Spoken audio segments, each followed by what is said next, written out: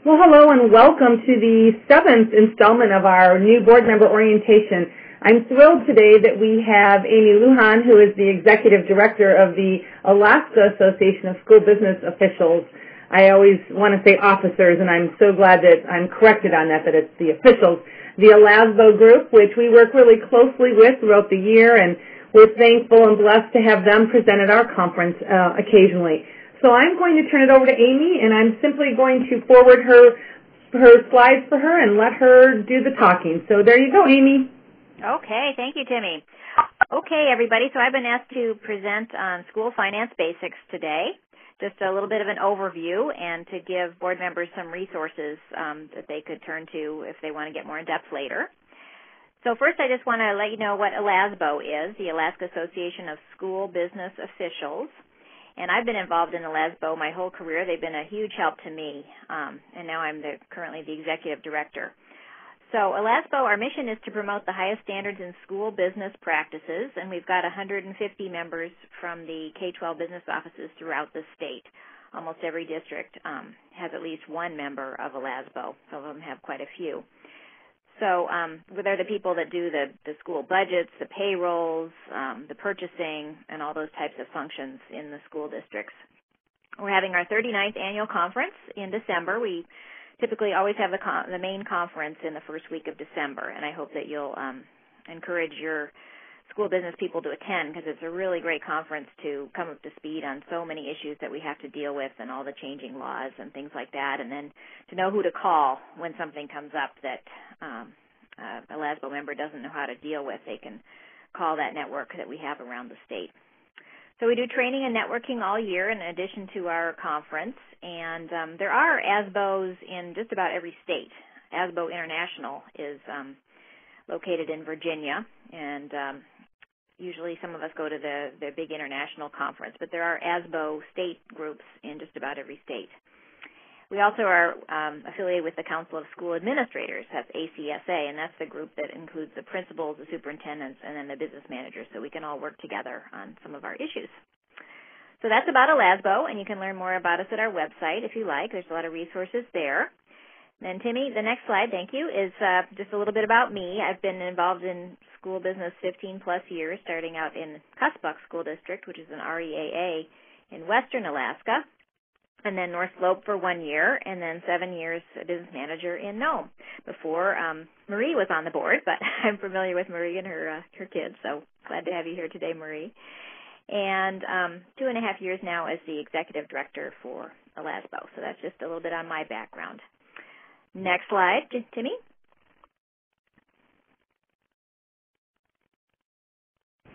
It should be there.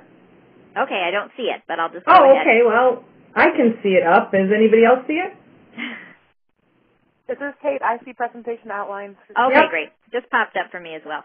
Okay. So just a little bit about what we're going to be talking about today. Critical school finance functions, just to give you kind of an overview of those, how you could consider interacting with your district's business office. We'll talk about state funding and other funding sources that districts typically have, expenditures, budgeting, and audit. So those are the main topics that we'll cover in this overview. Does anybody have any questions or anything they wanted to bring up that should be on this list? Sounds like a great place to start. Okay, we'll move on then. We'll start off with the critical school finance and business office functions. Now, I like to reference the policy manual. That always makes the AASB folks feel good because they drive that policy manual, and it's a great tool to help districts around the state keep up to date with their board policies, which are the important way that boards really dictate what goes on in their districts. With the AASB manual, you get all the legal updates and everything, so it's a really good reference that a lot of districts are using around the state. So Section 3000 of the policy manual is the main one that relates to the business office and the school finance area.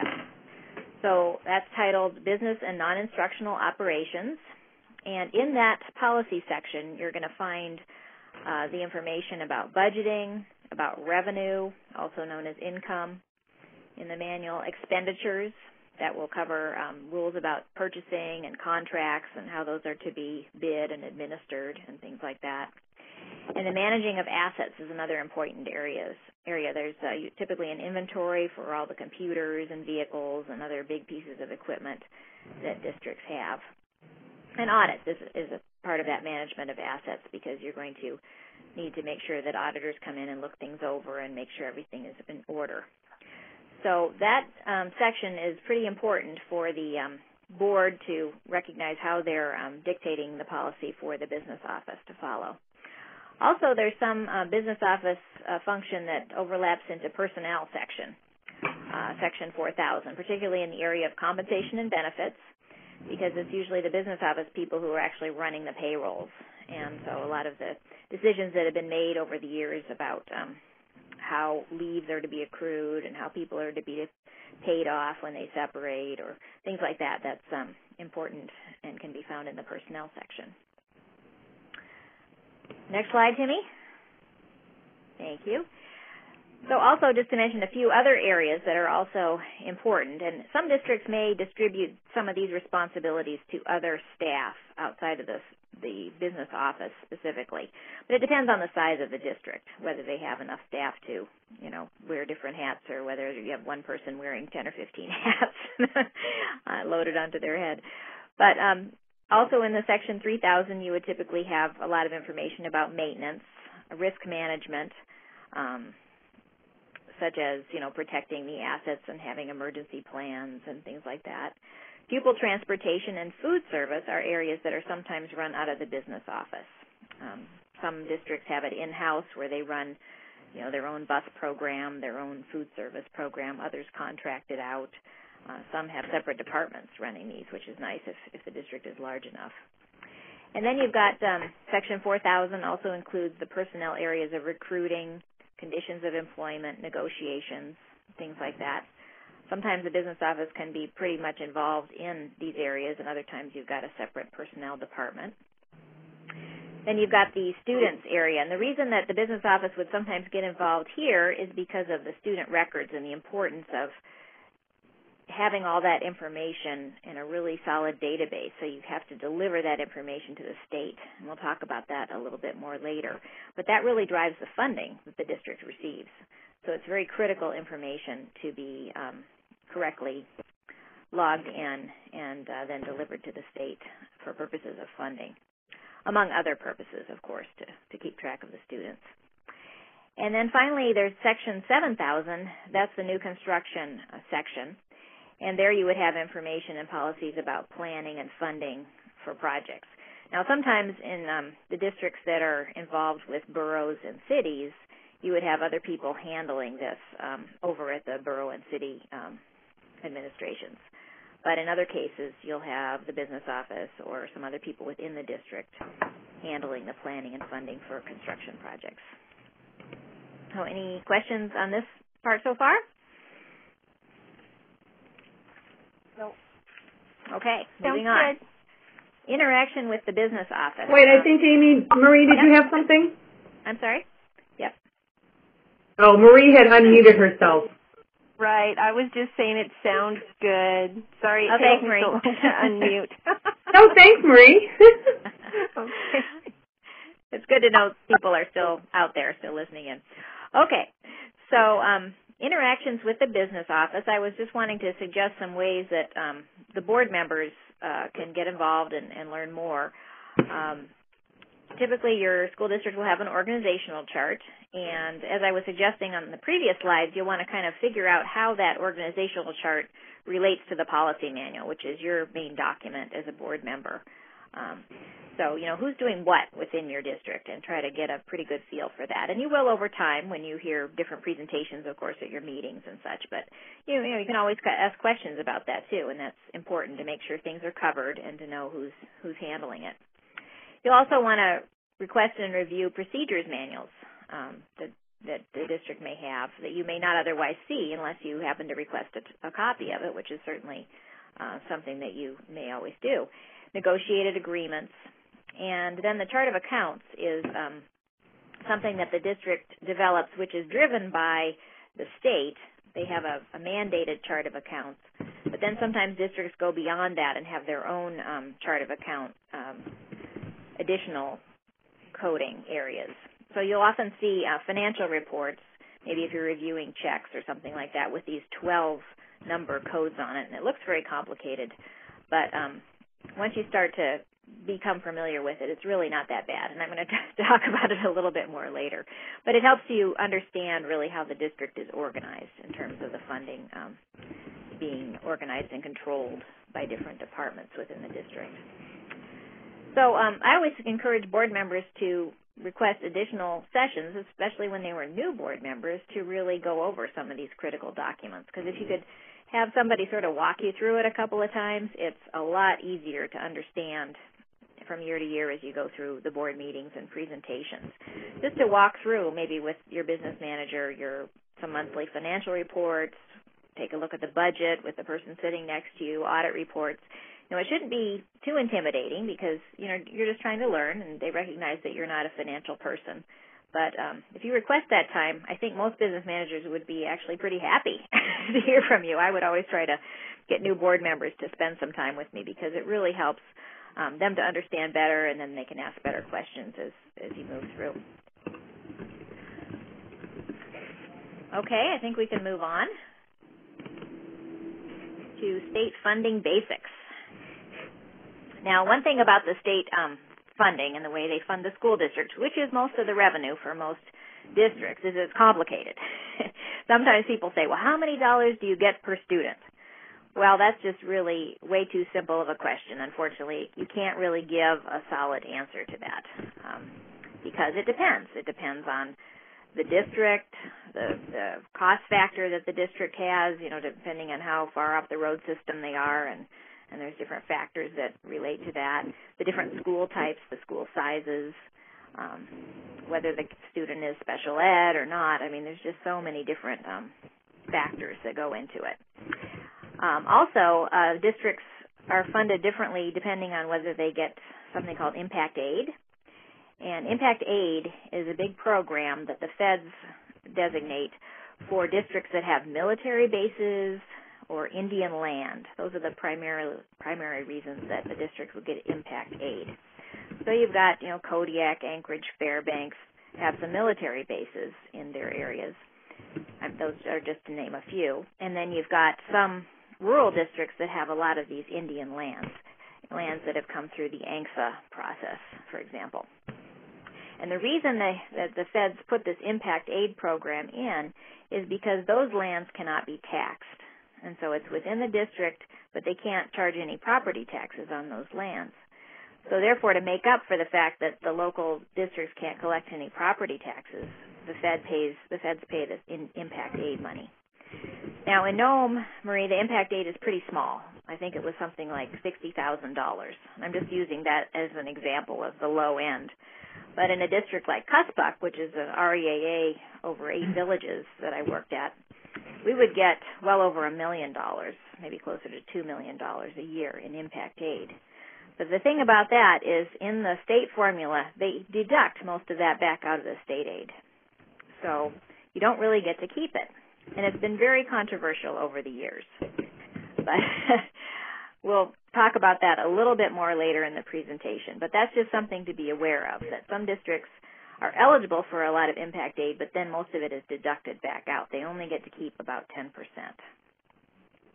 So I would work very hard on that application for a very small amount of money that my district would actually get to keep, which was a little frustrating at times. There's also politics, of course, and Alaska being such a diverse state, a lot of politics plays in, especially whenever they try to rewrite the funding formula. And the last formula rewrite was in 2000. It was a big deal. It took multiple years. And it's tough because whenever you even tweak the formula, there are winners and losers. So it gets pretty sticky.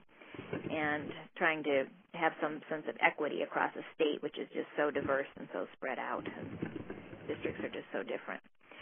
We did have a Joint Legislative Education Funding Task Force, which was abbreviated JLEFTF, if you can imagine that, which worked in 07-08. And then they came up with a bunch of recommendations that were implemented in 09-12.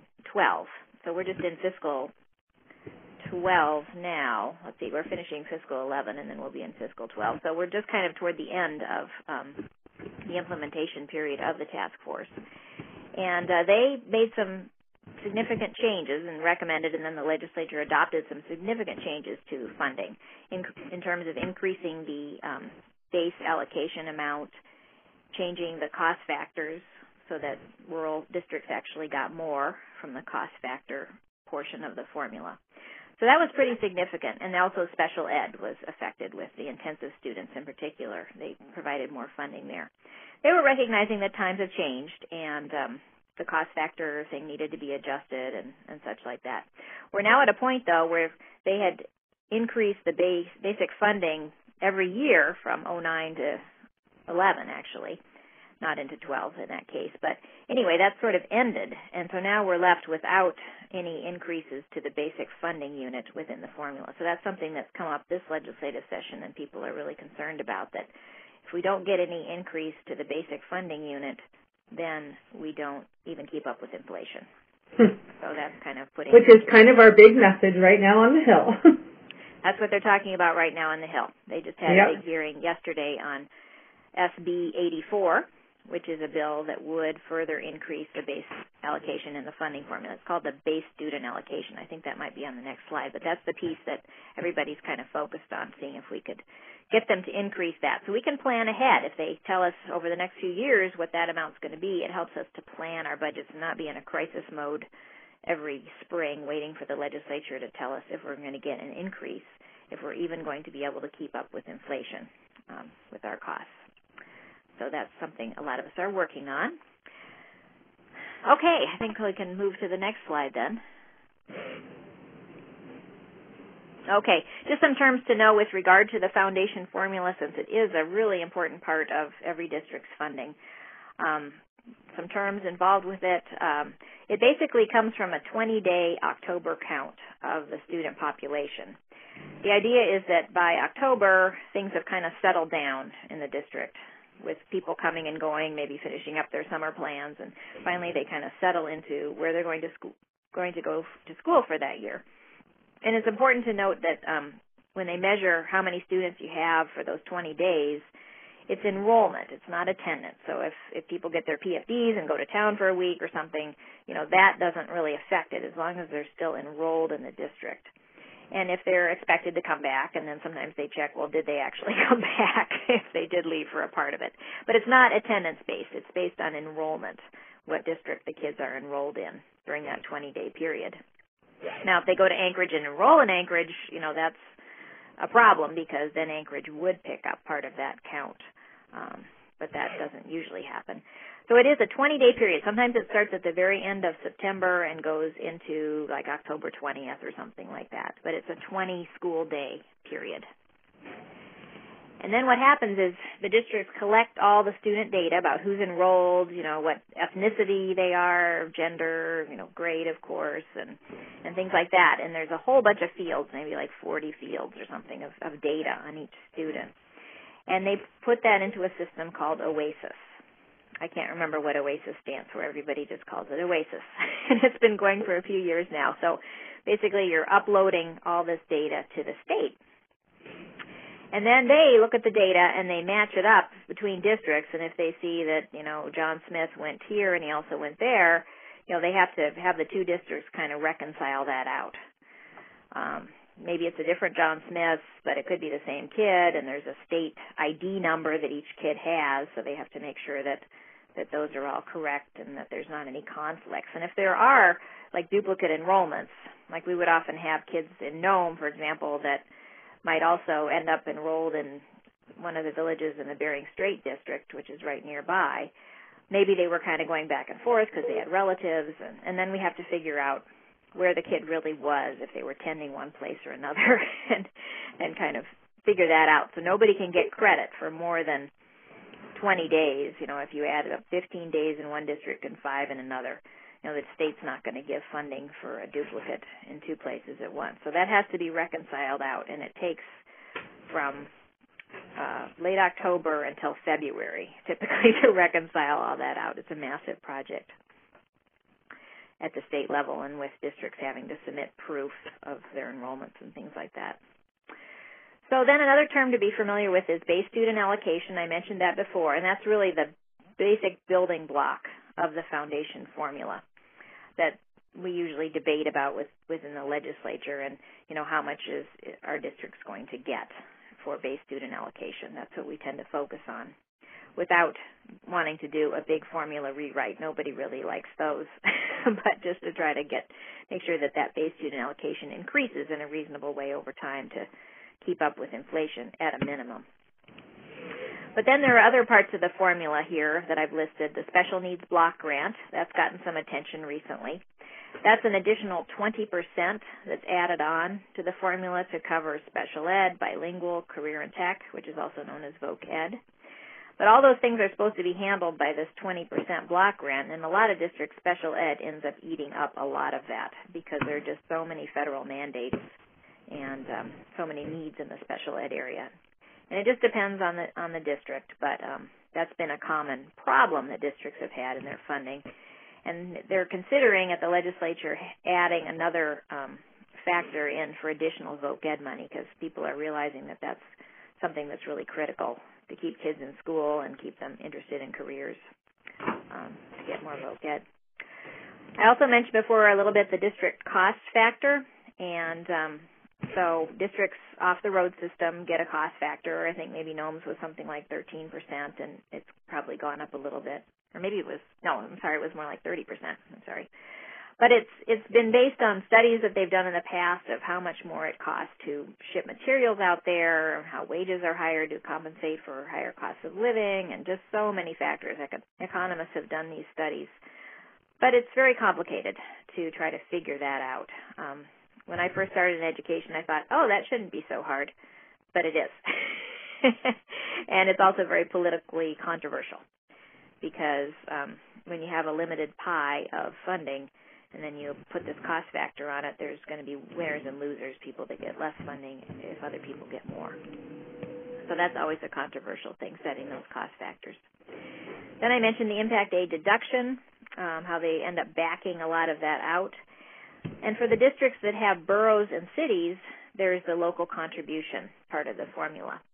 In the formula, there's a calculation where it says this is how much the city of Nome or the borough of Fairbanks or whatever it is, these borough and city entities have to contribute to education. There's a minimum amount that they have to contribute. And then there's a maximum amount that they can contribute. And most districts fall somewhere in between the minimum and the maximum. And if they're funding at the maximum level, that's called to the cap. They're funding to the cap. Some districts, like Kenai, for example, has funded to the cap for quite a few years. And that shows real local commitment. And some people say, Kenai should be allowed to maybe get more money somehow. But it has to do with this whole impact aid deduction part, that with the federal formula, they have to set this maximum local contribution in order to be allowed to deduct the impact aid. It's kind of a complicated formula, and some people say, then those districts, mostly REAAs, that get impact aid and have it deducted, they're really making a local contribution too, since they don't get to keep that impact aid. And those two things are kind of tied together within the laws, the federal laws. And that's why they have to have a minimum as well as a maximum local contribution. So I've spent some time on this, and it's complicated, and I hope I've given a somewhat clear explanation to get you started. If you really want to dive into it some more, there's a pretty good example that you can work through. It's a couple pages long on this website that I've given you. It's a PDF that you can work through, and I think even Nome might still be the example that they're using there, because it had a lot of the different elements right in there. So if you want to really dive into it some more, I would recommend that PDF. It's really not too bad, and you'll definitely have a good understanding after going through that. Okay, other funding sources we've got here. Aside from the state, we have the feds funding education quite a bit. We've got the title grants, No Child Left Behind, also We've got ARA now, the stimulus money. Those are the two big federal acronyms. Impact Aid, I mentioned. I'm not going to talk about it anymore. And you have direct grants. Indian Ed is one of the biggest ones that most districts do receive. And there's other competitive grants that come up from year to year, depending on what the feds are trying to promote. And then finally, you have other agencies, state, like the University of Alaska, for example. They administer a bunch of grants, and even private grants. So those are the different types of funding sources. Does anybody have any question before we go on to expenditures side of things? No questions here, thanks. Okay, good. Expenditures. So one important thing to point out is that school districts spend 70 to 90% of their operating budgets on wages and benefits. And I think that's something that's often overlooked when people are talking about school budgets. People say, oh, we have to cut $1 million. Let's cut, administrator travel. Well, administrator travel might be, $30,000. It's going to take a lot of 30,000s to come up with $1 million. So when you have to make big cuts, if you're faced with that, you really do have to look at wages and benefits. That's where the money is in school district budgets. It's a people business. You're putting people out there to deal with students and get the job done, and that's where the money is, 70 to 90%. So you might want to check about your district, how much they're spending on wages and benefits. I'm sure it'll be in that range. In the non-payroll area, purchasing procedures are really important to understand that things are being done fairly with regard to all vendors. A lot of times this is what gets the local vendors kind of upset if things aren't being bid out fairly and handled fairly in terms of payments and all that sort of thing, contracts. So that will be driven by your policy manual, and so that's important to be aware of. And then with regard to expenditures, you have to think that there are really several different types of funds. There's special revenue funds, you'll hear that term, and then there's the operating fund. The operating fund, also known as the general fund, is really the main fund for the school district for the main educational stuff. The special revenue funds will be required when you've got food service, pupil transportation, student activities, and all the grants.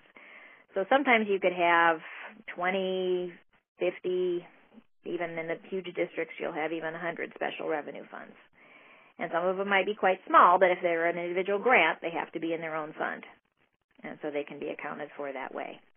That's a little bit different than private sector accounting, is this thing called fund accounting that is required by the state and the feds. Okay, any questions on expenditures? All right, good. Well, going on to budgeting. During the budgeting cycle, a lot of the focus is going to be on that operating or general fund. Sometimes the special revenue funds will be touched on briefly, but the operating fund is going to be the main part of your budget and the main part that it'll get the most of the focus. So in your board policy, it'll outline the timelines and the ways that the public can get involved. Usually a certain number of public hearings are required for the budget so people can give input. And also, if you are working with a city or a borough government, they'll probably have ordinances that dictate the budget must be delivered to them by a certain date for their review and their funding approval, something like that. So a lot of your timelines are going to be driven by their timelines. With regard to the state, the general fund budget is due to the state in July. I think it's either July 1 or July 15th. I believe it's the 15th. So you have to get the budget into the state, and then they review it and make sure that there's no problems that they can see from the point of view of the chart of accounts and things like that. But it's always important to remember that when you get into the detail, budgeting is really a best guess.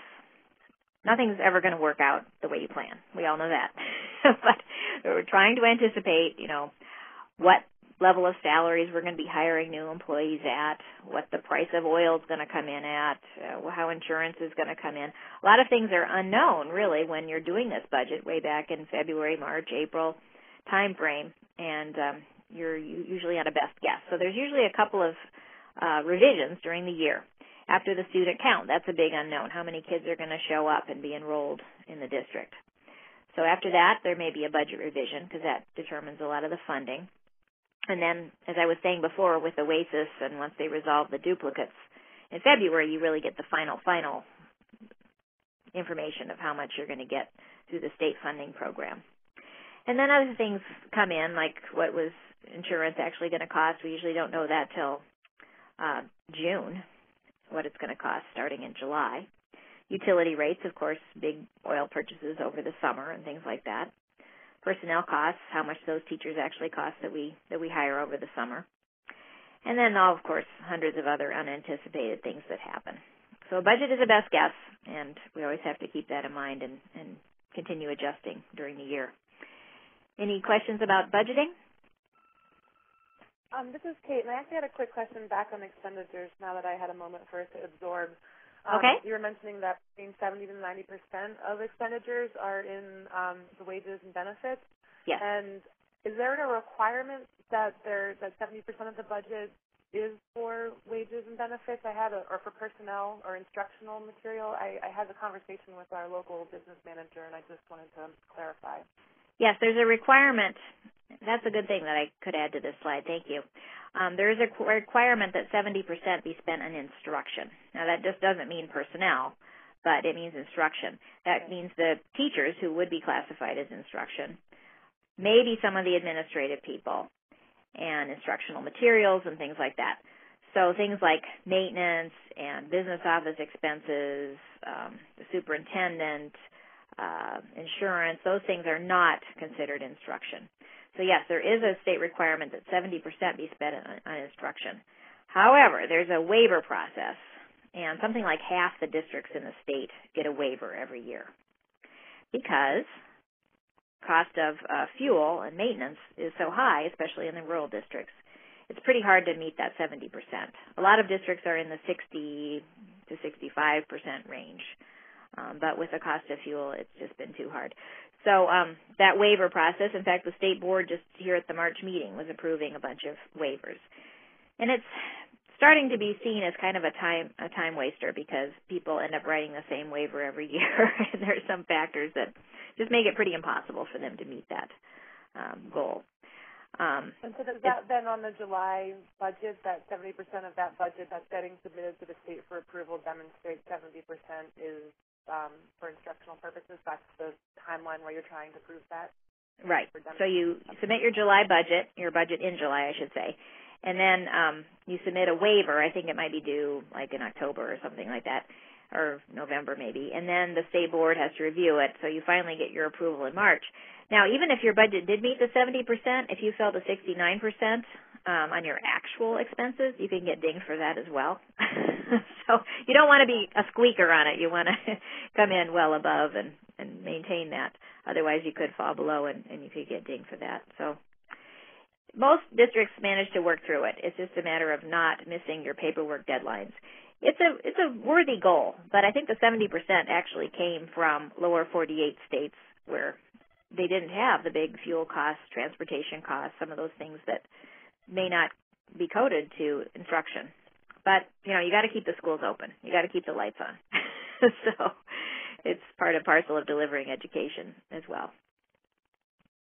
Great, thank you. Okay. Well, I think we can flip to the last slide. There we are, audit. By state and federal law, districts have to have an annual financial audit, and June 30th is the year end for all districts in the state. So summer is audit season. Some people say, well, enjoy your time off, and we say, well, actually, we're getting ready for the audit. Fun. The fun continues. But it's usually in August that the auditors are making the rounds in the state. And the board will typically review the audit in the fall, and it's delivered to Department of Ed in November, and they review it as well.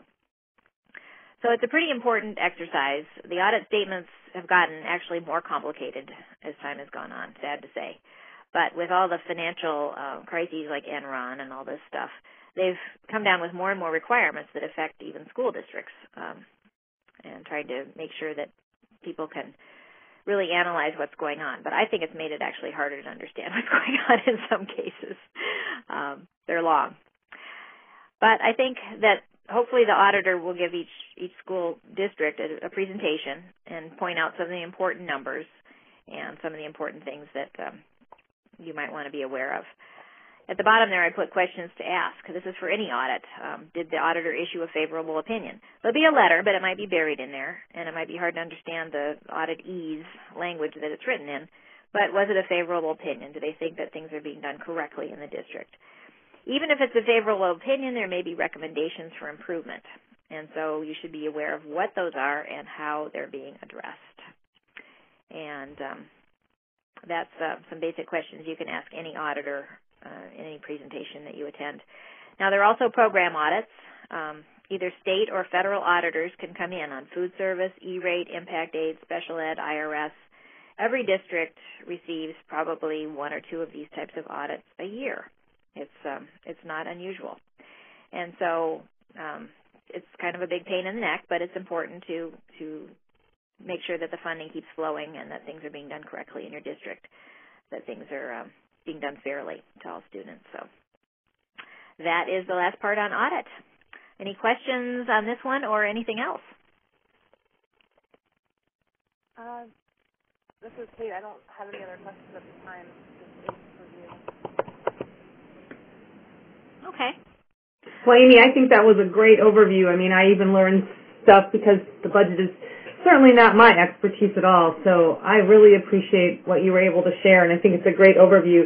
I failed to mention that Kate in Cordova is brand newly elected. Cordova holds their elections in March, so we should welcome her to the association. And it was great that she could join in and get her feet wet by this webinar. So yeah. Okay, well, I would just close by emphasizing that, you know, we all want to focus on instruction and the actual services that students are getting, but, you know, the financial condition of the district is really a backbone of the district. And if you don't have your house in order, so to speak, it can really pull everything else down. So it's definitely an important responsibility of the board to keep up with this, and I recognize that most people elected to boards are not accountants, and I just think it's worthwhile to take a little time to, you know, not be scared to ask questions and try to get a basic understanding. So hopefully I've given you some pointers on how you might approach that. Thank you, Amy. I sure appreciate it, Amy, and I think that the members here and those that will listen later will definitely agree. So thank you so much. Okay, thank you. Have a good day, everybody. Thanks, Amy. All right, bye-bye. Right. Bye, Marie. Bye, Kate. Bye-bye. Bye. Thanks, Timmy. Thank you. Please stand by.